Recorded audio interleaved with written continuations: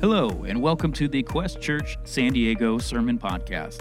Our church has a passion to reach people who are far from God, teach them to follow Jesus, and launch them out to serve God in the world.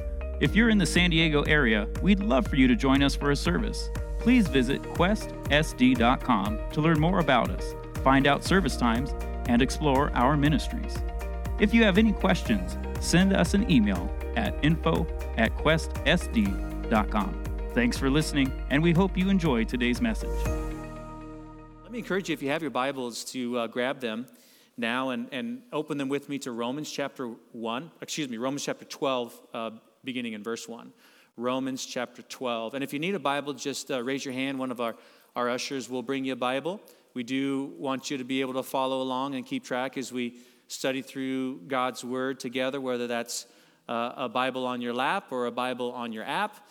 It's great to have that digitally as well. So as I mentioned, we are kicking off a new series. This is a little bit different than our normal routine on Sundays, but from time to time we'll take a pause from our Through the Bible studies and look at some topical subjects, but they're still expositorily taught as we jump into the Scriptures.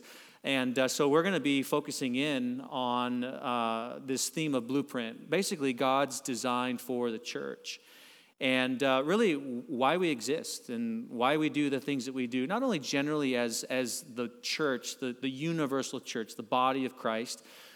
Jesus says, I will build my church and the gates of hell will not prevail against it. And Jesus is the good shepherd. He's the senior pastor. He's the one that we listen to. My sheep hear my voice and follow me. So, but yet in the Scriptures, we're told that there are some dimensions and aspects to the church that are so foundational. And over the course of the month of May, we're going to be looking at four aspects or dimensions of the church. One is the upward dimension. We're going to be looking at that today. And that is looking at this theme of worship and surrender and submitting to God. We're also going to be looking at the inward dimension of the church, which is discipleship and fellowship and how we grow spiritually. Third, we're going to be looking at the outward dimension, which is evangelism and outreach. And then lastly, at the end of the month, we're going to be looking at the onward dimension or aspect, which is this idea of multiplication. And so this, I believe, really is going to set the groundwork for us, as far as an on-ramp going into the summer, because as I mentioned, there's a lot of activities planned, ministries, full calendar of events for our church with families and youth and kids as well. But also one thing that our leadership has been preparing for, in fact, over the past couple of years, for the seventh year after I had been pastoring here at the church, is to facilitate a summer sabbatical for me and our family.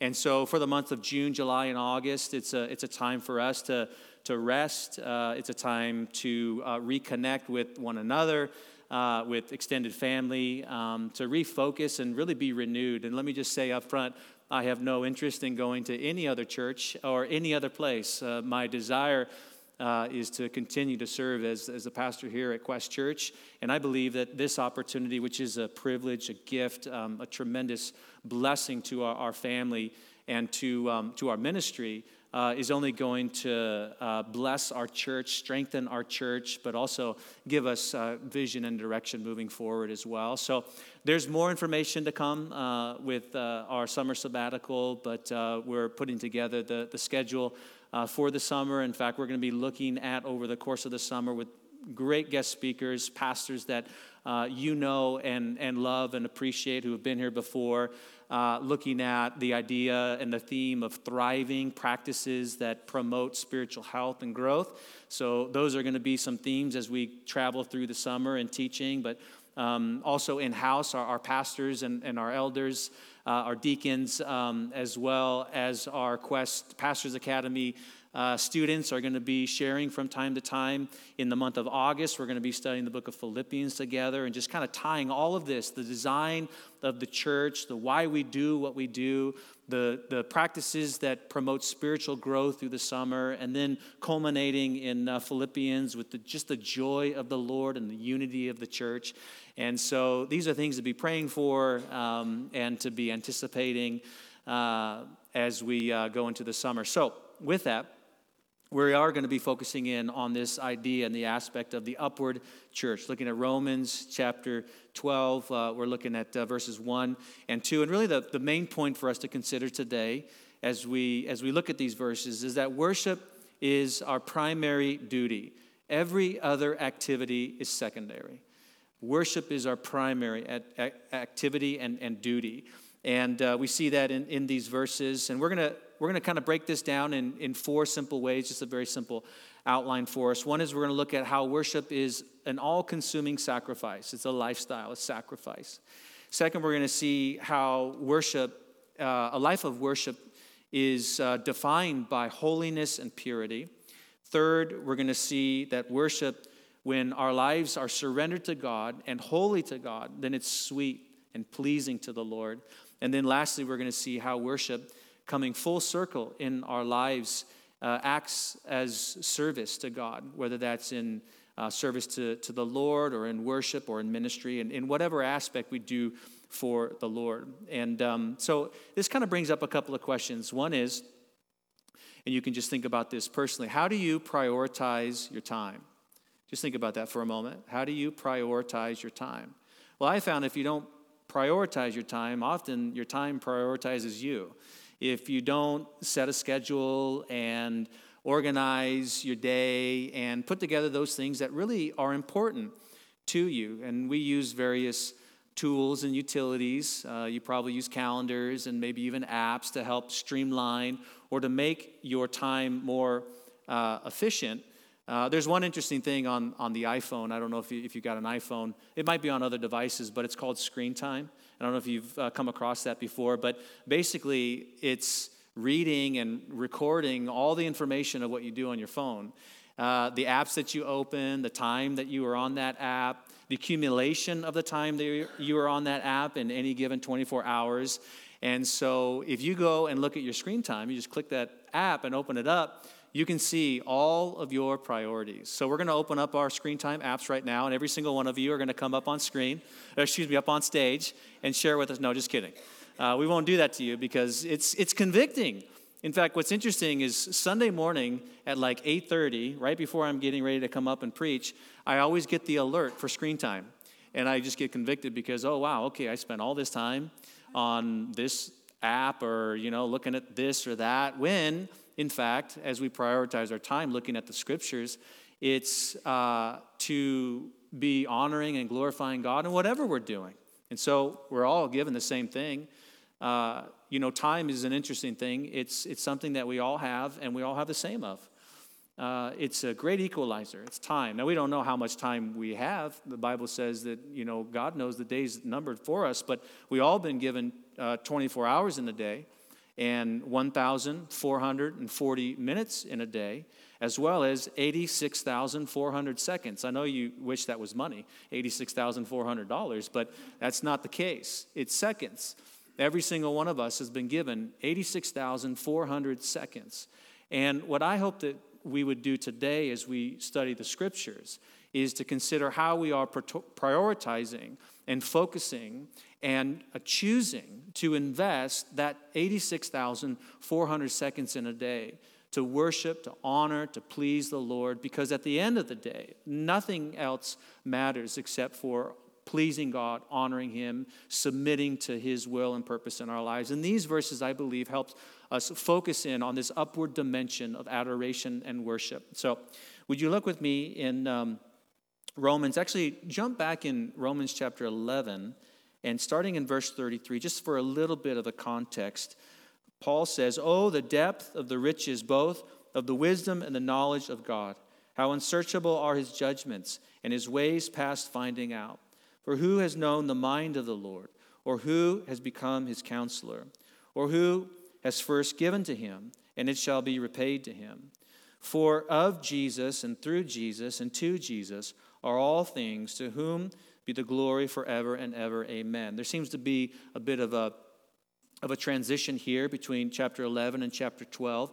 In the previous chapters, Paul, if you're not familiar with the book of Romans, was describing the theological foundations for the doctrine of salvation. And the mercies of God and the grace of God and the goodness of God in our lives being redeemed because and through the work of Jesus Christ. And so there's the theological foundation and the basis of our salvation. And now Paul transitions into the practical side of what does this mean for our lives? And you can see that in the words in chapter 12, verse 1. He says, I beseech you therefore, right? When you see the word therefore, you need to look back and understand why it's therefore. And it's there to remind us of the mercies of God, of what he has already described in the previous chapters. I beseech you, therefore, brethren. So we know that he's talking to the body. He's talking to the church, the bride of Christ, the brethren, followers of Jesus. If you're a follower of Jesus, listen up. This is for you. This is important. I beseech you, therefore, brethren. That beseech means to beg. It's an urgency in Paul's voice and communication. By the mercies of God. Everyone say mercies. I love the mercies of God. Those mercies are new every morning, the Bible tells us. And these mercies are just so wonderful. You could spend, weeks doing a Bible study on the mercies of God and just looking at all of his grace. Mercy has the idea of his compassion and his care and his concern. Somewhat of the idea of the things that we really don't deserve, and yet he's extending his mercy to us. And mercy also has the idea of upholding and strengthening us as well. By the mercies of God, that you present your bodies as living sacrifices, holy and acceptable to God, which is your reasonable service. Now, some of your translations might say reasonable worship. That's because this word in the original language is translated in either way. It can be used interchangeably. So there's this idea of worship or this idea of service. And it goes back actually to the Old Testament with the priests. The idea was they were offering ministry to the Lord in the temple, but it was an act of worship. So every act of work is an act of worship for the follower of Jesus and the disciple of God. So everything we do should be an expression of this type of appreciation of worship and adoration. And that also indicates to us that the small things are so very important. The things that we think that, no one else sees, God sees. Or it doesn't really matter in the big picture. Well, it does matter because as a body, we all have our different abilities and gifts, and we're diverse, but we're also unified.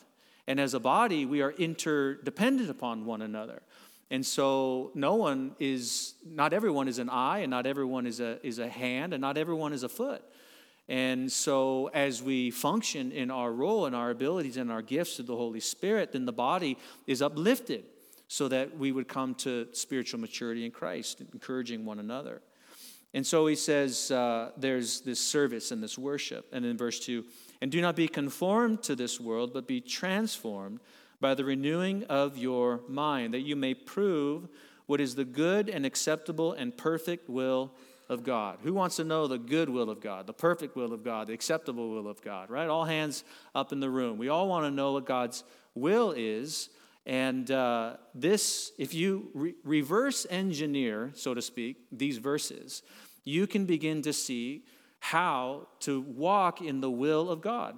And it comes through this outline that we described earlier, by living a life of sacrifice, complete surrender and submission, by having purity be formed in our lives, which is pleasing to the Lord, and understanding how we can serve him through our lives. So I know there's just a couple of verses, but there's a lot packed here, and we are going to be digging into these words. But first is this idea of an all-consuming sacrifice, right? Paul says, I beseech you, therefore, brethren, by the mercies of God, that you offer your bodies a living sacrifice. We'll just put a pause there and focus in on this idea of sacrifice and really bodies. But before that, Paul says, your bodies, which we might think, okay, well, what does that really mean? Well, the idea there is that our entire being, like who we are, like the scripture says that we're physical and spiritual, mental, emotional, psychological. There's so many different dimensions to our existence. And, even Jesus said, what's the greatest commandment? He was asked, and he said, to love the Lord your God with all your heart, soul, mind, and strength. Strength is something physical and tangible that we can see, but the heart, he's not talking about the physical organ in the center of your chest. He's talking about the seat of who you are. So your heart, your soul, your immaterial, who you are is valuable to God. Your heart, soul, your mind, your thoughts. And then he goes on to say that we should be renewed in our minds, because it's in the mind through the Word of God that our minds are renewed, and we begin to understand truth, and we begin to, our behaviors and our actions and our lives are shaped initially by the thoughts that we have. And so as our minds are renewed with the Word of God, then we begin to move towards those things that please Him, because we're understanding truth. We're understanding His will. And God's will never contradict His Word. When you go back to His Word, you'll see that there is a consistency through which His Word begins to be a lamp unto your feet and a light unto your path, and it begins to shine areas in our lives where we're not holy, where we're not pure, because we could go around this room and we could talk about how we're not perfect. But the idea of Christianity is not being perfect, it's being perfected. And this is a long process of sanctification, of being molded and being shaped into the image of Christ. And so Paul, in light of God's mercies, he says that and begs the church, the body of Christ, to draw near to God with their entire being. And these mercies, as I mentioned, were already described in the previous chapters. He talked about the mercies of justification, that you've been justified, just as if I had never sinned, because of the work of Jesus Christ on the cross, being the payment for my sin, the propitiation, the one in whom I am now forgiven and redeemed. So we're justified, and after we've been justified and forgiven and cleansed of sin, now we've been adopted into the family of God, Paul says, that we can cry out to God as Abba, Father, and experience this close intimacy and relationship with God. We've been given His grace, His unmerited favor. We've been gifted the Holy Spirit, who cries and intercedes for us with moans and groans that words cannot express, for the things that we don't even know we ought to be praying for, the Comforter, the Counselor, the Helper. These are the mercies of God. There's nothing, Paul says, that can separate us from the love of God, which is in Christ Jesus our Lord. Neither height, nor depth, nor angels, nor principalities, nor things present, nor things to come. Talk about the good mercies of God, right? There is also no condemnation for those who are in Christ Jesus. And that goes back to the greatest verse ever spoken, which was by Jesus in John 3:16. For God so loved the world that He gave His only begotten Son, that whosoever believes in Him should not perish but have everlasting life. Verse 17. For God did not send His Son into this world to condemn the world, but that through Jesus the world might be saved. God's not condemning you. He's calling you and He's drawing you so that we would be transformed, changed. Jesus said to Nicodemus, you need to be born again. Paul said to the church in Corinth, you need to be transformed. The old has passed away and all things become new. This is the idea of the living sacrifice, which is kind of interesting because they seem to be opposites. And it's a picture of the Old Testament with the priests offering sacrifices upon the altars, burnt offerings. You'd kill an animal, you'd put it on the altar, it would be consumed by fire, and it would be a representation of worship and praise that would be pleasing to God. So there's this idea of fire and of burning and of consuming everything. But how are you a living sacrifice? If you're dead, but how do you live? Well, you die to self, Paul says. When you put yourself upon the altar and you surrender all to Him, then you die to yourself, you pick up your cross daily and follow Him. And as you die to self, it's then and through that process that we experience true life and true living. It's through the refining process of the fire. I love that analogy, on the altar. Not only is fire a picture of just, sometimes you might have heard the phrase, well, that person's really on fire for Jesus. So it's this idea of being passionate and really fired up for God. And the best way to stay on fire for Jesus is to keep and continuously keeping your life upon the altar. And just let the Lord just take your life and, who you are and your abilities, your friends and your work and relationships and just sphere of influence. It's through being entirely surrendered to Him. But there's also this idea of the fire that brings purity and holiness. It's a refining fire. And so Paul says, in light of these mercies of God, draw near to Him. It's a sacrifice. It costs something. An offering of priestly service. But what's interesting about these verses, if you follow the progression, is that through a living sacrifice, we're reminded that God wants you, not what you do for him. He wants you. He desires you. You know that God loved you even before you ever did anything for him. Even while we were yet sinners, Christ died for us. So this is such a challenge for me personally, especially for being someone who serves in ministry. Oftentimes we get our identity by the things that we do. And we get our worth and our value by how well we think we did or we think we didn't do. By the accolades or the pats on the back that we get from other people, or the likes and the comments and the reposts that we get from things that we post on social media. But none of that matters, because if it matters, that means that we're striving to please other people. That means we're working for other people instead of working and striving to please the Lord. And Paul says, I wouldn't be a bondservant of Jesus Christ if we're still trying to please people. And if you try to please people, you're going to spend many years of your life really frustrated and upset because you'll never please everybody. But you can please the Lord Jesus Christ, because without faith, it's impossible to please God. Because anyone that comes to him must believe that he exists and that he's a rewarder of those who diligently seek him. There's many ways that you can please the Lord, but you don't have to do things to please God. The thing that you can do to please God is just to offer your body. God, I just surrender to you. This is this expression of worship. God, have me, all of me. Now, the problem is we all have to ask the question, God, do you have every area of my life? Is every area open to you? Or am I holding the keys back?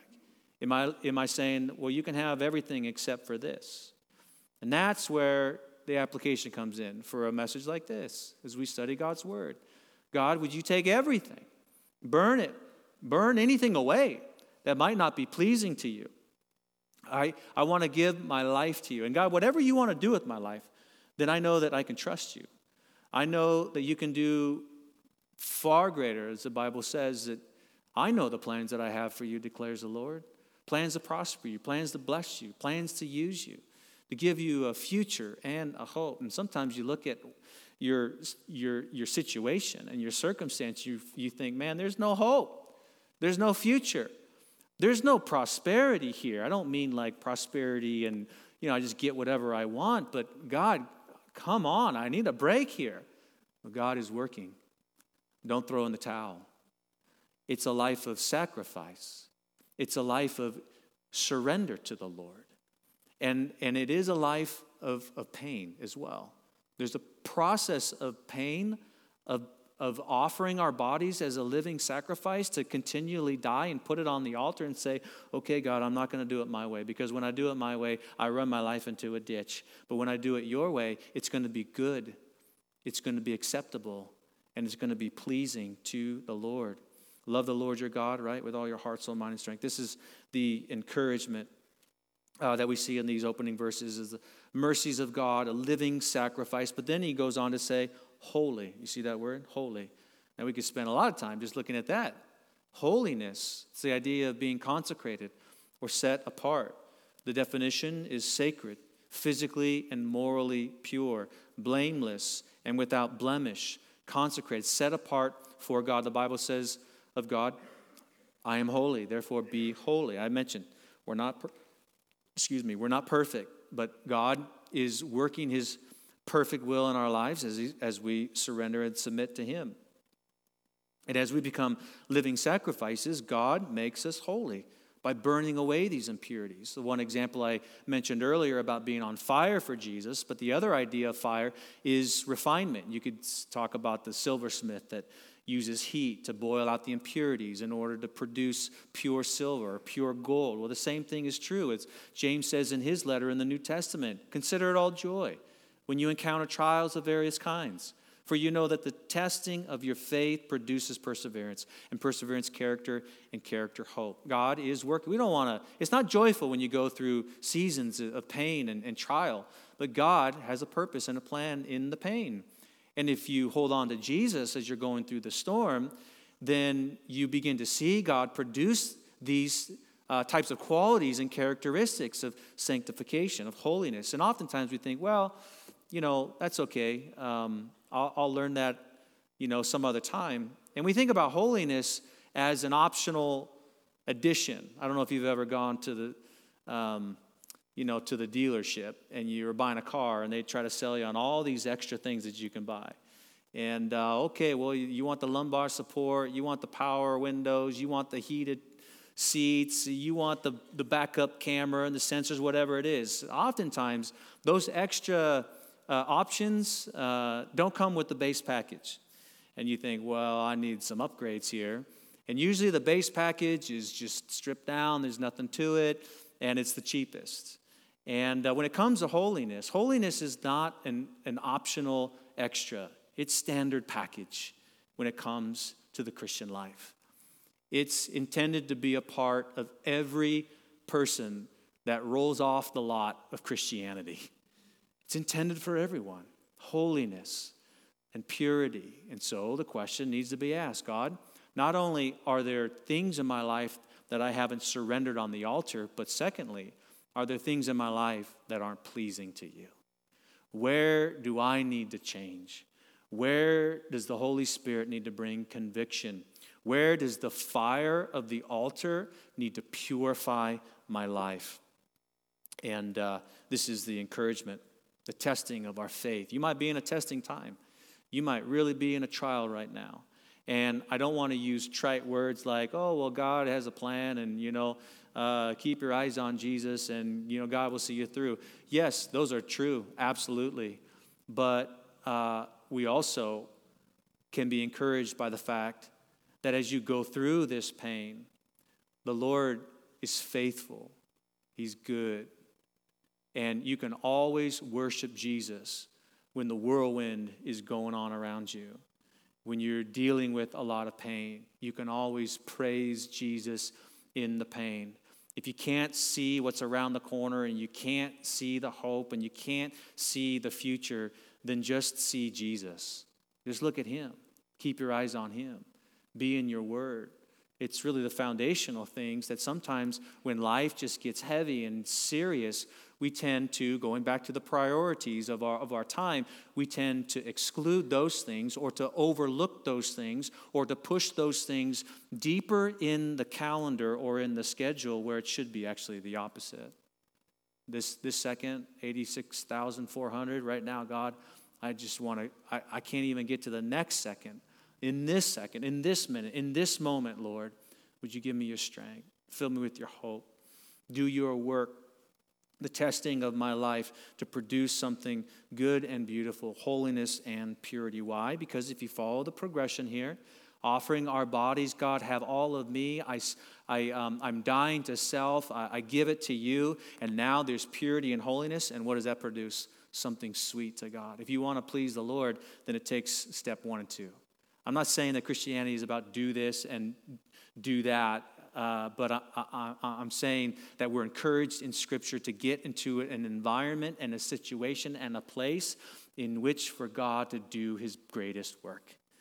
And this is a great work of God in our lives, being sweet. And he says, holy and acceptable. Notice that? He actually uses the word twice, acceptable to God, but then he says the acceptable will of God. This has the idea of well-pleasing to the Lord. Worship is a sweet pleasure, a sweet-smelling aroma to God when we are surrendered and submitted to him. It's beautiful. It's sweet. It's acceptable to him. I think the best life that you and I can live is figuring out and doing what pleases God the most. That's it. Just simplify. We'll all just clear our calendars right now. Just delete the app or clear all of the events and say, God, what pleases you most? And yes, of course, the routines and the duties and the responsibilities of work and family and relationship are important. And it's in those moments that God is developing this type of character and quality. So don't eliminate those things, but be faithful in them. But in the moment, say, God, I want to please you. What pleases you right now, God? And let me live for you. Figuring that out, I think, is a secret to life, and it's not so secret because it's right here. It's in God's Word.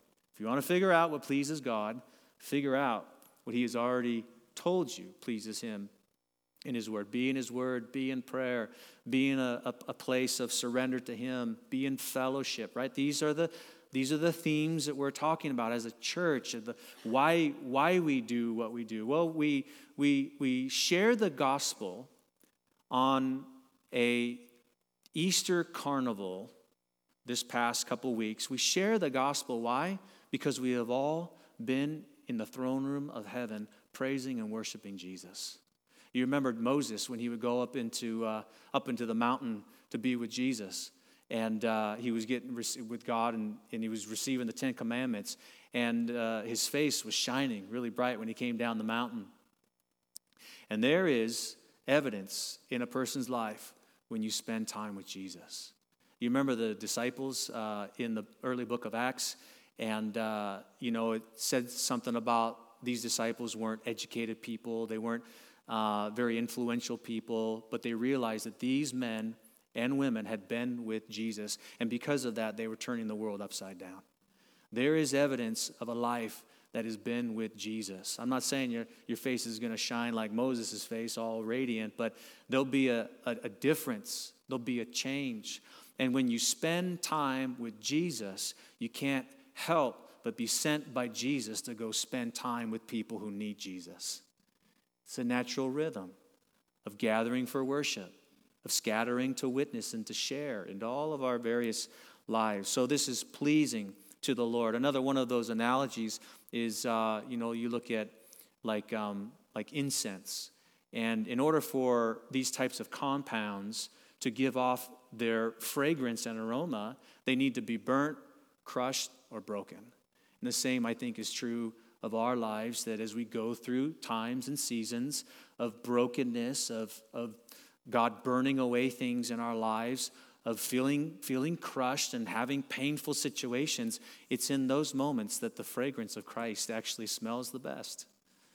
It's in those moments. And unfortunately, if I'm really being honest with you, I don't see that as much as I wish I would see that in my life. When the pressure's on and when I'm under a lot of stress, I tend to respond in anger, in frustration, and I'm short with my words, with my wife or with my kids or with other people. And it's in those moments where I realize, oh, yeah, this isn't pleasing to God. And I'm grateful that we can go back to the Lord and say, God, would you forgive me? God, I need some more work. As the potter and the clay, another analogy, forming, cutting, molding, shaping, softening the rough elbows that we have that jab people and the sharp tongues that we have that hurt people. This is the process of the Lord, shaping and working in our lives. The best life is figuring out what pleases the Lord most and doing those things, and maybe just sniffing around a bit. What I mean by that is, you go into a room or into a place, you smell something, and you realize, something's off here. There's something funky here. Maybe there's something a little funky smelling in your life, and it's time to bag that up and throw it out and let the Lord refresh you and revive you. And then lastly, here we're encouraged. We see the living sacrifice. This sacrifice is holy.